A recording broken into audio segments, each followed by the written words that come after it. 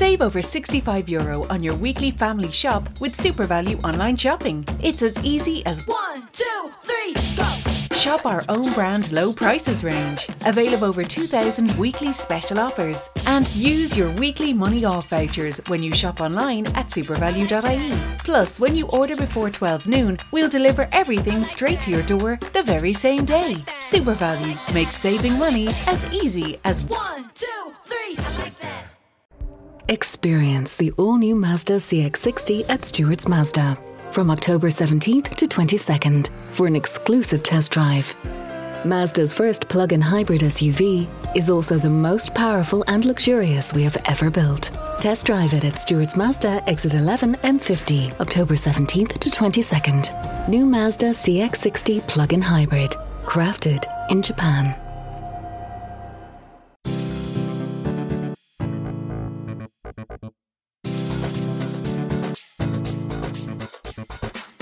Welcome to A Breath of Fresh Earth, taking the commitment to a clean environment to the next level.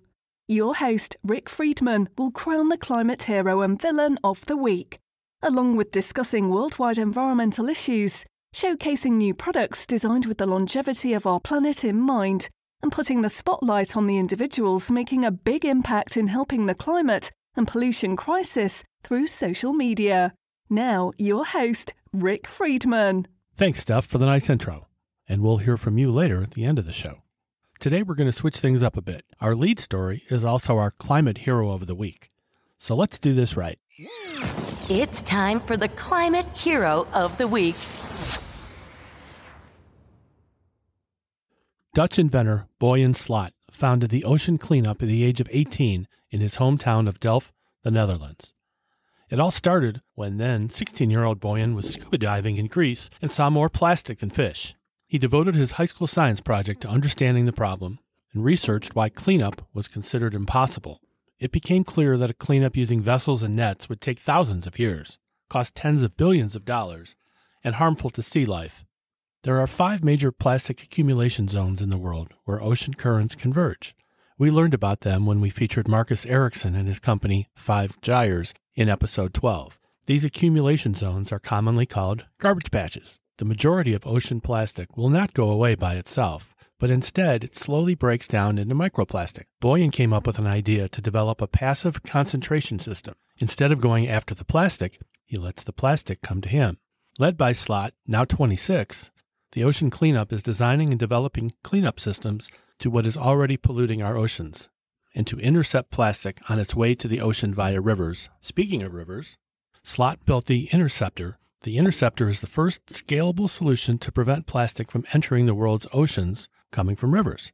It is 100% solar-powered, extracts plastic autonomously, and is capable of operating in the majority of the world's most polluted rivers. Think of it as a floating barge scooping up plastic debris while it takes a leisurely ride down the river.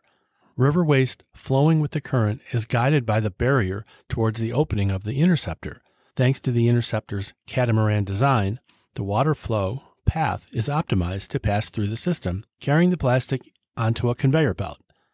A shuttle automatically distributes the debris across 6 dumpsters, as the containers are filled equally until they reach full capacity. The first Interceptor is cleaning a river in Jakarta. In episode 16, we talked about Jakarta sinking, but I could have spent 2 hours talking about plastic waste in Indonesia. It's kind of like pick your poison with this show. Pollution, CO2, rising seas, there are so many problems, and that's why after 16 episodes, I feel like I'm just scratching the surface of these challenging issues.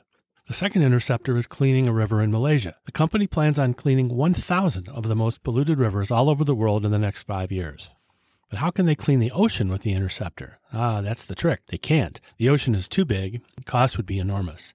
That's why Ocean Cleanup is developing a passive ocean cleanup technology that moves with the currents, just like the plastic, to catch it. By deploying a fleet of systems, the Ocean Cleanup has estimated to be able to remove 50% of the Great Pacific Garbage Patch every 5 years. The challenge to cleaning up the gyres is that the plastic pollution is spread across millions of square kilometers and travels in all directions. We got to stop the plastic from entering the oceans before it gets there. The ocean system consists of a long floater that sits at the surface of the water and a skirt that hangs below it. The floater provides buoyancy to the entire system, while the skirt prevents debris from escaping underneath and leads it into the retention system. The concentrated plastic is brought back to shore for recycling. If you sign up to be a supporter, like I did, you can register to get early access to their first products that they're going to make out of the verified ocean plastic. There aren't any clues as to what the product will be. Sometimes you just have to have a little faith, take a chance. And in this case, I'm banking on Boyan not to let me down. The revenue from supporters like me helps fund the cleanup expansion to the other 4 ocean gyres. The ocean cleanup is a project with the ultimate goal of reaching a 90% reduction of floating ocean plastic by 2040. Keep it locked. I like to watch the International Space Station fly overhead from my backyard. I'd also like to see a million stars, too, but there's too much light pollution. Years ago, I traveled to Hawaii, and the stars were amazing. They looked like they were hanging just inches above Diamond Head. Is anybody doing anything to help us see the light show in the sky? Enter International Dark Sky Association. They work to protect the night skies for present and future generations. Their purpose is to protect the night from light pollution, and there are people who belong to the International Dark Sky chapters located all across the globe, helping people enjoy the night sky and advance public policy to promote responsible outdoor lighting that's beautiful, healthy, and functional. There are already 64 chapters operating in 18 countries. There's so much magic going on in the night sky, and I can't see it unless I travel far from my home. In my next life, I'd like to spend my nights looking up at a star-filled sky, maybe enjoying a cold Labatt's Blue, or maybe 2. Doesn't that sound nice? There's a dark sky community in Sedona, Arizona. I bet you that's a great place to see stars. I was in Arizona 2 years ago and visited the Grand Canyon, Meteor Crater, and hoped to get a glimpse through the Lowell Observatory, but the weather would not cooperate. I'll have to try again someday. When was the last time you were able to sit outside and see a sky filled with stars?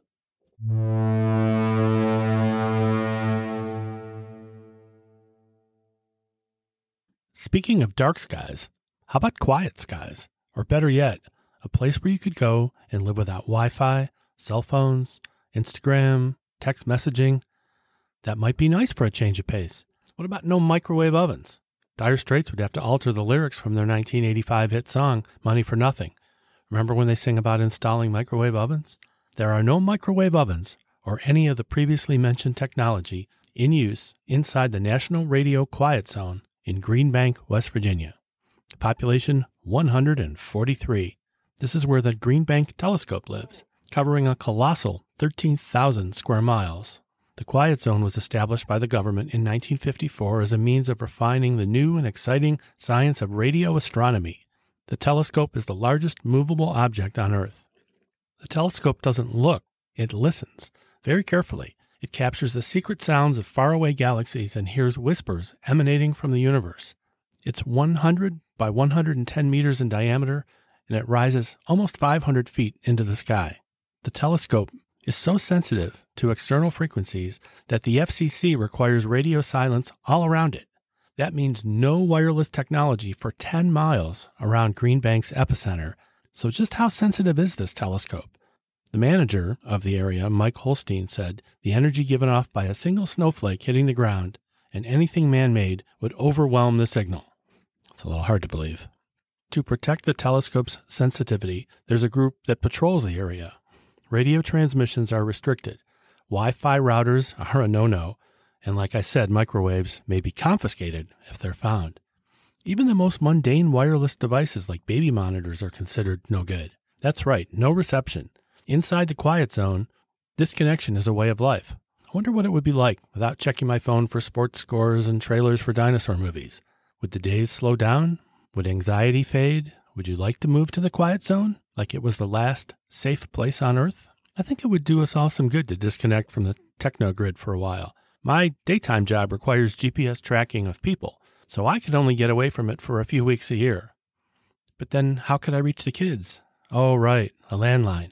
Does anybody under the age of 15 even know what a landline is? Quiet Zone doesn't get a lot of tourists, despite the fact it's close to Baltimore and D.C. and Pittsburgh and Philly and other East Coast cities. Could it be that the lack of connectivity puts people off? Maybe it would be calming. Green Bank has been named the quietest town in America. If you're passing through, just glance at your wireless devices. They'll all come back with a message that says no signal. Just reading about this small city reminds me of the movie The Village, except without the imaginary monsters. Maybe Simon and Garfunkel were right. there's a sound to silence. The Radio Quiet Zone offers a place to disconnect from your digital world and engage with other human beings. Step away from the Wi-Fi and give it a try. Now it's time for the Climate Villain of the Week. With the election just weeks away, I'm naming the Supreme Court today Villain of the Week. The court's decision in the famous case Citizens United versus FEC is the reason for my selection. Decided in 2010 in a 5-4 decision in favor of Citizens United, the Supreme Court held that corporate funding of independent political broadcasts in candidate elections can't be limited, because doing so would violate the First Amendment. The case started after Citizens United, a conservative nonprofit organization, sought to air a film critical of the Democrat presidential candidate Hillary Clinton shortly before the 2008 Democratic primary elections. At that time, airing the film would have violated the 2002 Bipartisan Campaign Reform Act. You can look that up later if you want. Point is, when the court sided with Citizens United, it changed everything about campaign finance and removed the limits corporations and nonprofits could donate to a candidate. This opened the floodgates and allowed money from climate deniers like the Koch brothers. Remember those bastards from episode 4? Big donors who supported the Tea Party movement used climate denial as one of the foundations of their party. Once money started flowing, Republican candidates turned a blind eye to climate change and denied the problem exists.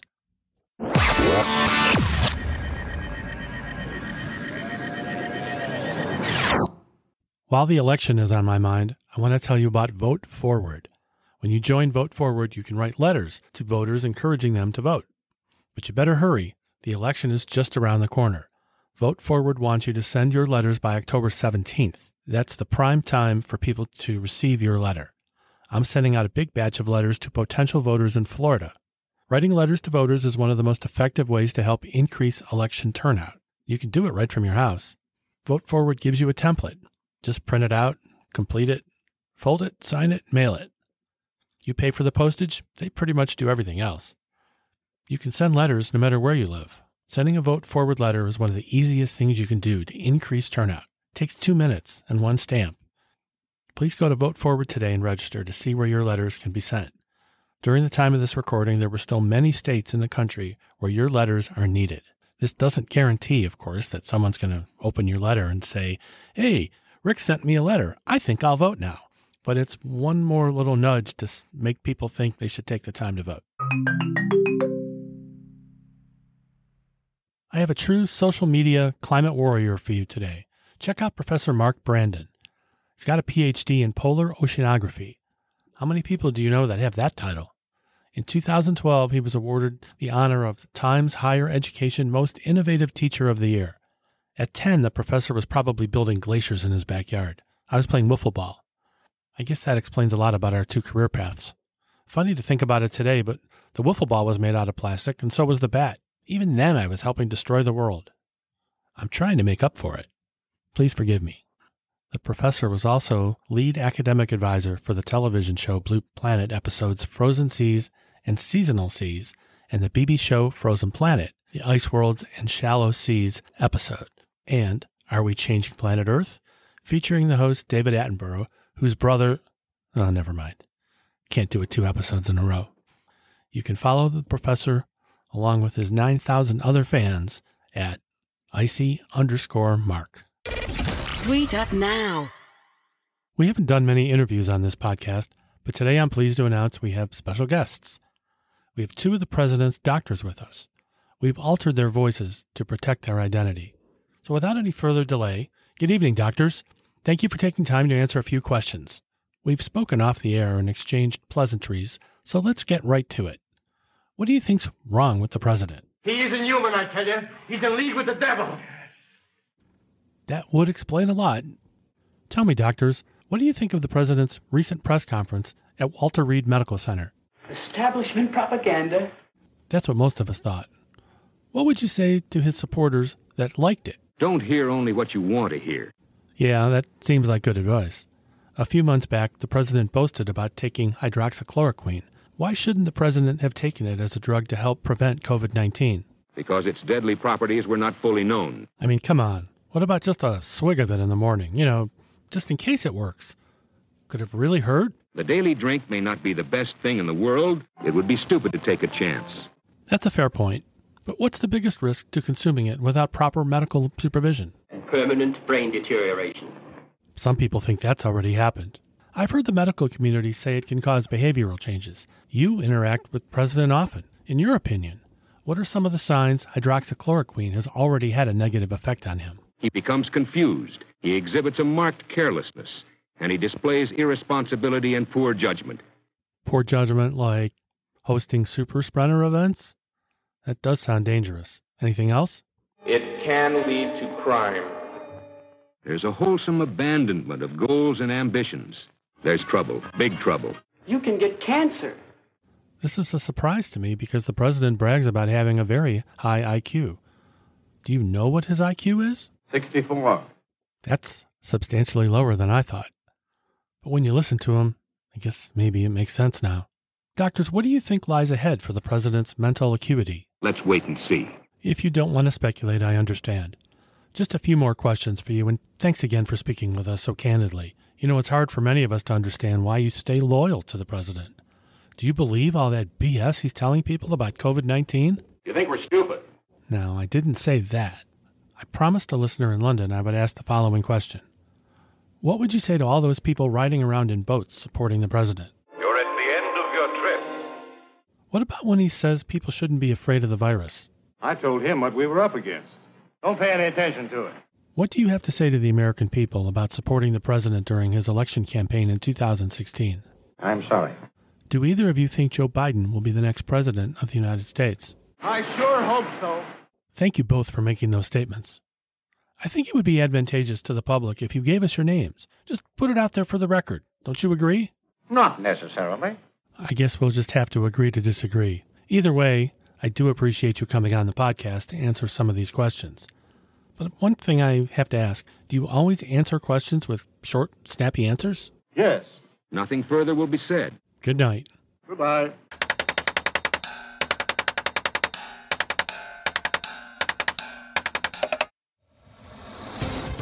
Ladies and gentlemen, let's raise a glass to our birthday boy.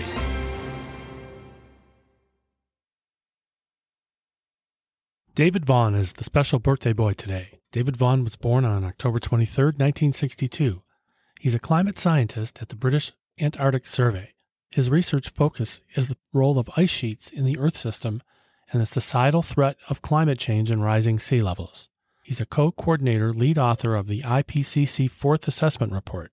His research work includes the mapping of the bed under Pine Island Glacier and the discovery of a subglacier volcano. He was appointed Officer of the Order of the British Empire in the 2017 New Year Honors for services to glaciology.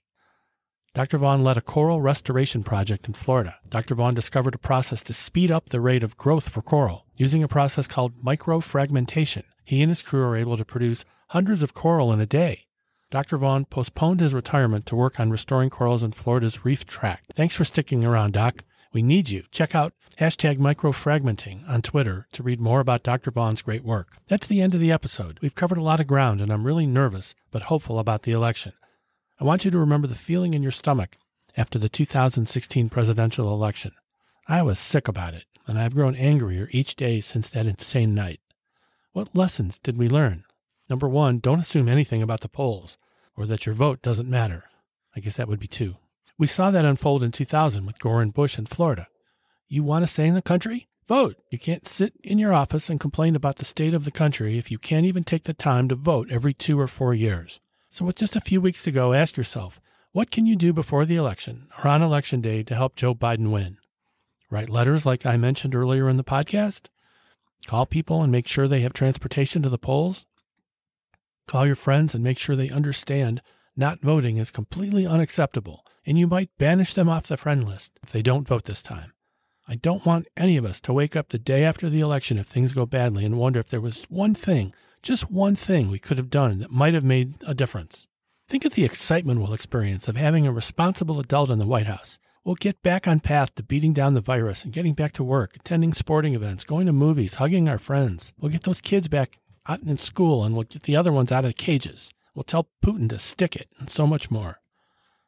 Drop me a note on Twitter and let me know what you think of the show or leave a review. You can always email me at rf@richardfriedman.net. The next episode is the big Halloween special. I'll be dropping some very scary stuff on you. Until then, as always, thanks for listening. Good night, Galileo. Thanks for listening. We hope you enjoyed the show.